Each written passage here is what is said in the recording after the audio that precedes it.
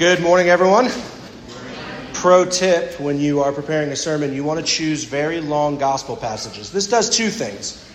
One, it takes the burden off of you and puts most of the burden on John and Luke, which is a very, very good thing. And two, it gets everyone a leg exercise on a Sunday morning. And so I think overall it's the right thing to do. So thank you for standing for that entire time to listen to those two relatively long gospel passages. So kids, I have a question for you that I think you're going to enjoy talking about if you're anything like me. So hopefully you will enjoy this. So when you're really hungry, what is the food that's top of mind? The food that you think of most when you're really hungry? Oh man, I wish I could have this. Does anybody have a food that is their favorite when they're really hungry? I know we do, yes. But what about the children? Any kid have a favorite food? That food that comes to your mind when you're really, really hungry? Yes. Chocolate pancakes. Wow, strong move. I'm going to the Barnes house later. Yes. Salad. Wow, better person than I am. Yes. Corn dogs. That's more up my alley. I appreciate that. That's very good. All right, so let me ask you a question. When you celebrate a birthday, who can tell me a food that seems to always be present when you celebrate a birthday? Yes. Cake. Who here enjoys cake? All right, good. We would have to have some questions with you after church if you didn't raise your hand that you'd enjoyed cake.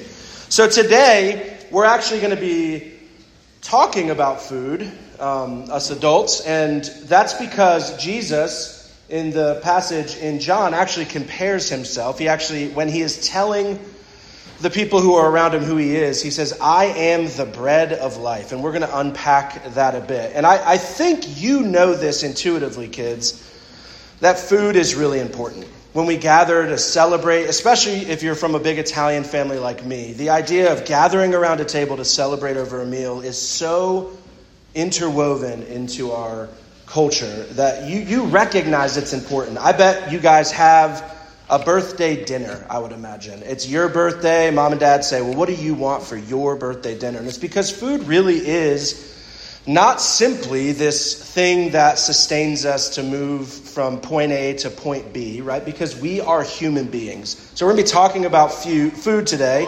and especially this spiritual food that Christ is the bread of life. So I believe you have activity sheets to work on, but you can listen along as well.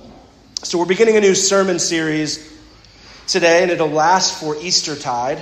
For the next 6 weeks, we're doing a sermon series on the I am statements of Jesus. And the astute scholars out there might say, 6-week sermon series, but there are 7 I am statements. Yes, well, we're going to combine 2 for 1 week. Ford's on top of it, fear not. So, the I am statements of Jesus. This is especially important in the season of Easter because Jesus goes around telling people who he is. He says, I'm going to die. I'm not going to stay dead. I'm going to rise up. Now, we've just celebrated Easter. If a person walks around and says, I'm going to die, but I will not stay dead, and in fact, 3 days, I'm going to raise up again, we should try to listen to everything he says, because that's pretty crucial and pretty important. And these I am statements are incredibly rich in our understanding of who Jesus is. And especially during this season, Easter, as it has been said that of Christians, we are an Easter people, and Alleluia is our song. And so as we dive in to learn a little bit more about Jesus' statement that I am the bread of life, keep in mind that this is helping us to grow closer with Christ in this season of Easter. And it's a very important thing for us to know this person, the second person of the Trinity who has set us free. So this first I am statement, John 6, we heard that Jesus is the bread of life. So what's happening in John 6 around the context of this statement where he goes into this? John 6 is a very complex chapter of the gospel. If you know anything about John, writes mostly different stories or different angles of stories in the gospels. In fact, theologians split the Gospels into 2 groups. So Matthew, Mark, and Luke are the synoptic Gospels because most of what each of them talks about can be found in another Gospel. A lot of parallel passages. John sits alone as the non-synoptic gospel. So John is this only one where there aren't nearly as many parallel passages. And there are a lot of really complex and beautiful things in John. John is heavily focused on signs. So Christ is not simply working miracles in John. They are miraculous, but these miraculous things he's doing are always in John signs which point to something beyond them. So you might think of his first sign in the Gospel of John, the wedding at Cana. We remember that Christ turns water into wine. And that is not only a miracle which has very real impact on the people at the wedding, but it is also something pointing to something else, right? So that same thing has just happened in John 6 before we get to this passage. It is the feeding of the multitudes. So Christ feeds thousands of people by dividing the bread and the fish and dividing it and multiplying it so that everybody can eat and have their fill. And that's a sign.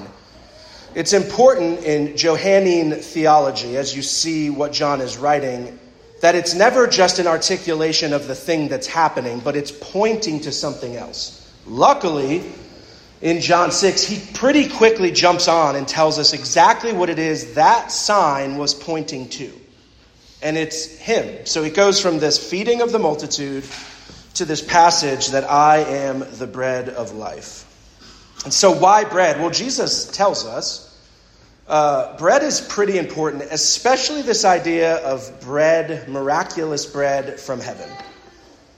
He recalls to the Jewish people, that would have been pretty important, this manna, which sustained them in the wilderness, right? Now, what does Jesus do in this John 6 passage? He says, that food that I gave to my people, that was from my Father, directly from heaven, and he has done that again. He is doing that again. And what is he referring to? He is the manna. Now, what's interesting about what Christ goes on to say in John is that we'll look at verses 52 through 58.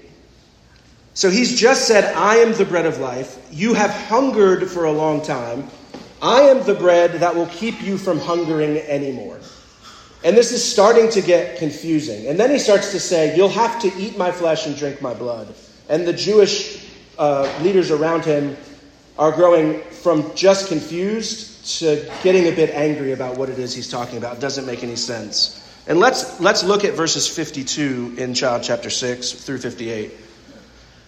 The Jews then disputed among themselves, saying, how can this man give us his flesh to eat? So Jesus said to them, truly, truly, I say to you, unless you eat the flesh of the Son of Man and drink his blood, you have no life in you. Whoever feeds on my flesh and drinks my blood has eternal life, and I will raise him up on the last day.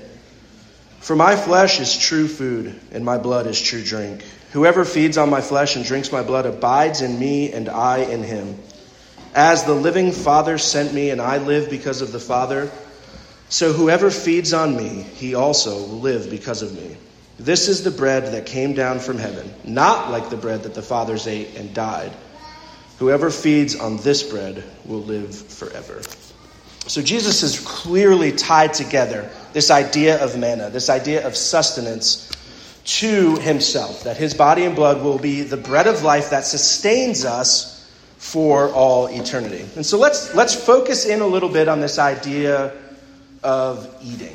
That's pretty crucial to the entirety of the scriptures. In fact, I think some might be prone to overly spiritualize the early portions of Genesis, but it seems very clear in Genesis chapter 3 that we could try to over-spiritualize it or analyze it or look at it like as a big overarching myth.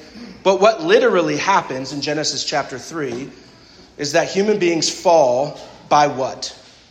By eating, correct? So from the very beginning, God says, you can eat whatever you want except for this thing. Then they eat that thing and they usher in original sin to all of their descendants. Right? Eating is a very important thing. And I think it's pretty clear in the reading of Genesis 3 that wasn't mere fruit. That it might have looked like fruit, It might have tasted like fruit. It might have smelled like fruit. But it couldn't have been merely fruit, right? Because God says, the day you eat of the fruit of this tree, you'll surely die. They eat of the fruit of the tree and they die this very, very clear spiritual death. There's something more to that fruit than just fruit. You see that throughout much of Scripture, and I think we know it intuitively. We understand things culturally like comfort food. Who has ever enjoyed a comfort meal? When you've had a hard day, things are really difficult, you need some comfort food. We have terms like soul food. These things that sustain us, yes, they provide sustenance, but there's more to it than that. In fact, we do most of our celebrating, gathering, laughing, mourning over food. The images in the Scriptures are pretty clear that what's being prepared for us is a feast. We sing a song here very often that the thing we look forward to is that we will feast in the house of Zion. Food is something very important. It's in there in Genesis 3. It's in Revelation when we look to the marriage supper of the Lamb. We feast together for all eternity. And I think it is important for us to see that the whole of Scripture is what Jesus is working from here.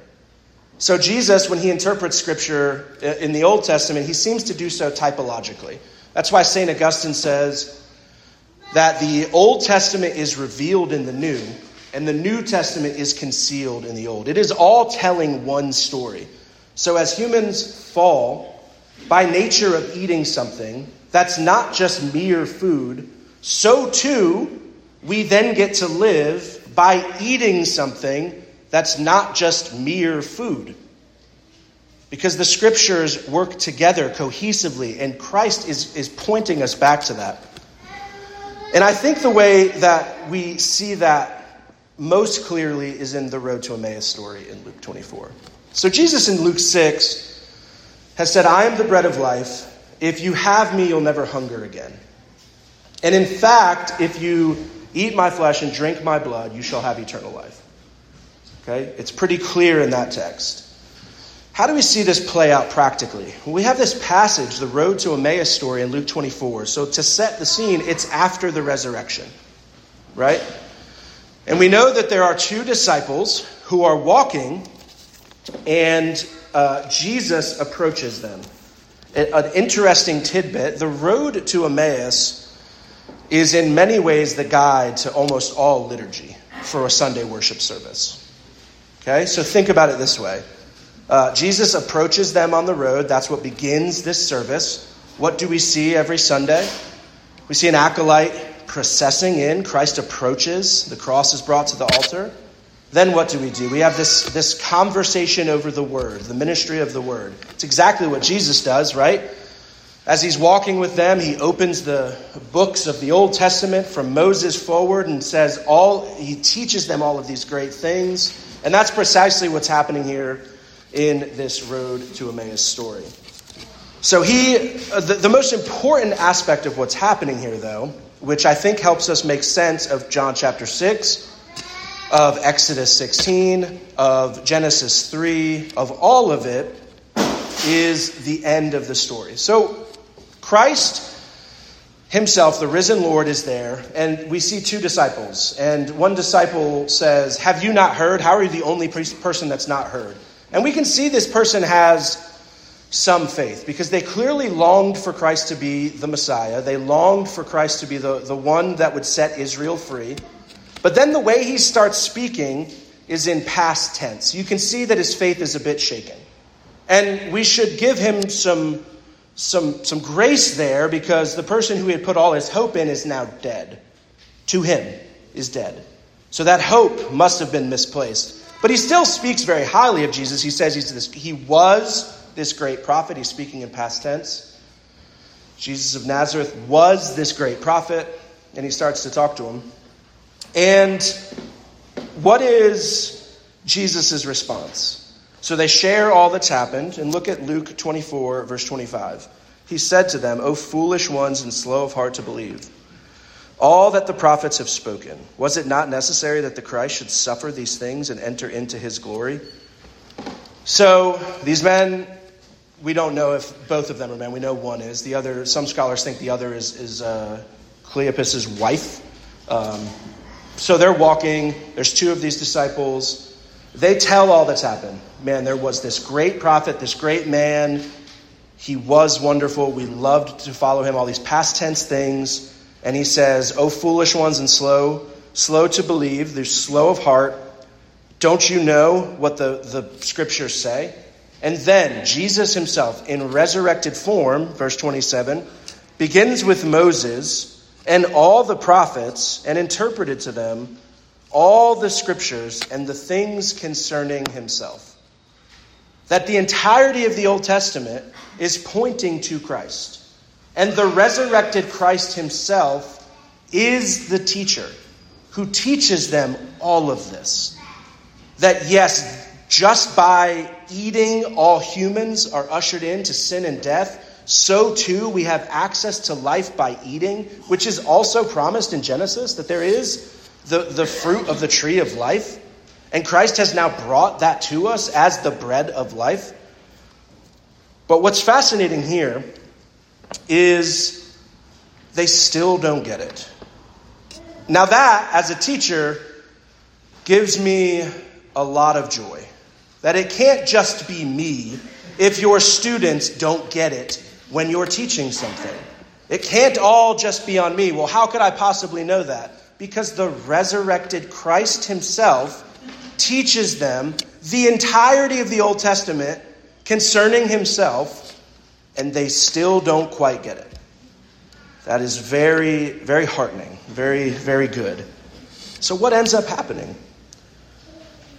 Well, let's look in verse 28 and beyond. So they drew near to the village to which they were going. He acted as if he were going further. But they urged him strongly, saying, "Stay with us, for it is towards evening, and the day is now far spent." So he went to stay with them. When he was at the table with them, he took the bread and blessed it and broke it and gave it to them. And their eyes were opened.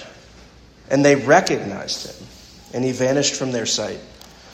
So they said to each other, "Did not our hearts burn within us while he talked to us on the road, while he opened to us the scriptures?" And they rose that same hour and returned to Jerusalem. And they found the 11 who were there with them and gathered together, saying, "The Lord has risen indeed and has appeared to Simon." They then told what had happened on the road and how he was known to them in the breaking of the bread. He teaches them the entirety of the Old Testament, how all of it points to him. And their hearts burn with excitement. They want to know more. And what is the key for them to finally have that shadow, that veil fall before their eyes? Is when Christ himself sits at the table, takes the bread, blesses it, breaks it, and gives it to them. The bread of life. That is the thing we get to experience every week. That is why all of the worship service, all of the liturgy points to this moment, the pinnacle of the service. Because I can stand up here and teach, and I can point you to the scriptures, and it is hopefully illuminating and inspiring and pulling you into this place of joy. But what really sets that right is when we come to the table, because Christ is made known to us in the breaking of the bread. I think it is easy for some to just assume that when Christ says, "I am the bread of life," he is making an analogy. But that doesn't seem to stick with the entirety of the scriptures. Because in Genesis 3, I don't think it's merely an analogy. Original sin really is ushered in by the eating of the fruit. And I don't think this is merely an analogy either. We get to come weekly, hear the ministry of the word, the preaching of God's word. Then we get to approach the table. And in a few minutes, Ford will stand up here. And he will bless the bread and the wine. And he will ask the Lord to sanctify it, to make it for us, this spiritual food, his most precious body and blood. And then we will come before the altar, we will kneel. And someone will hand you a piece of bread and say, "This is Christ's body broken for you. And hand you the cup. This is Christ's blood shed for you. And may it be that we recognize we get weekly sustenance from the bread of life when he is made known to us in the breaking of the bread as we approach the table. So come to the table today where Christ is really present. Let's pray. Father, we thank you for the gift of your Son. We thank you for the grace in the sacrament of your Holy Eucharist. Father, we pray that we would be sustained by the bread of life that gives us this beautiful grace that is a gift from you to live this life, to understand you more, to know you well, to be formed by you, to be made more into the image and likeness of your Son. Thank you for this powerful gift of John chapter 6, of Luke 24. Father, I pray today that you would be made known to us in the breaking of the bread, and that you would be glorified, and that we would be sanctified. It's in Christ's name we pray this. Amen.